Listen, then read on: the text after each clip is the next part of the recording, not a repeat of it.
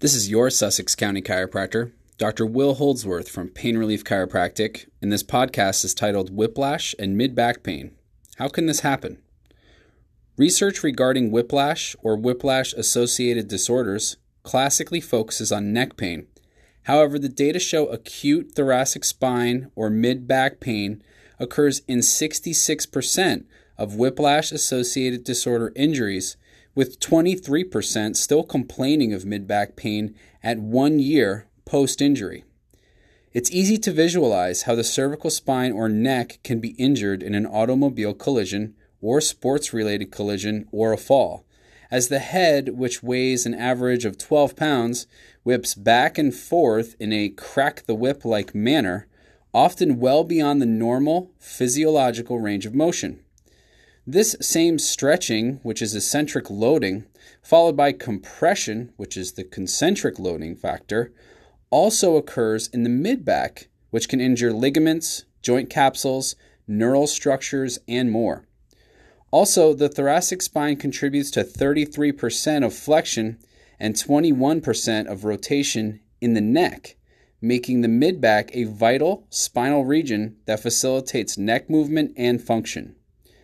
In whiplash-associated disorder cases, mid-back pain often hides in the shadows of a more obvious and often more serious neck injury, as the brain typically perceives pain from the greatest source. Additionally, the neuronal input to the sensory cortex of the brain, which is the area of the brain that perceives pain, is most highly represented from the head, hands, and feet, and less from the mid-back or torso. The seatbelt may also contribute to injury, both to the anterior chest region, including the rib cage, sternum, breast tissue, abdominal organs, as well as to the mid-back.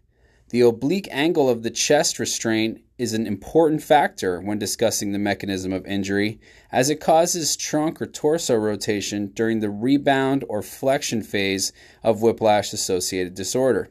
Another mechanism of injury includes blunt trauma, of which the driver is especially at risk due to the close proximity of the steering wheel and the chest. This can lead to contusion or bruising, fracture, and/or injury to the abdominal and/or chest organs like the heart and the lungs. Obviously, the speed of impact, angle of collision, bracing of the person or lack thereof, and overall physical condition of the patient can greatly affect the outcome of whiplash-associated disorder-related injuries.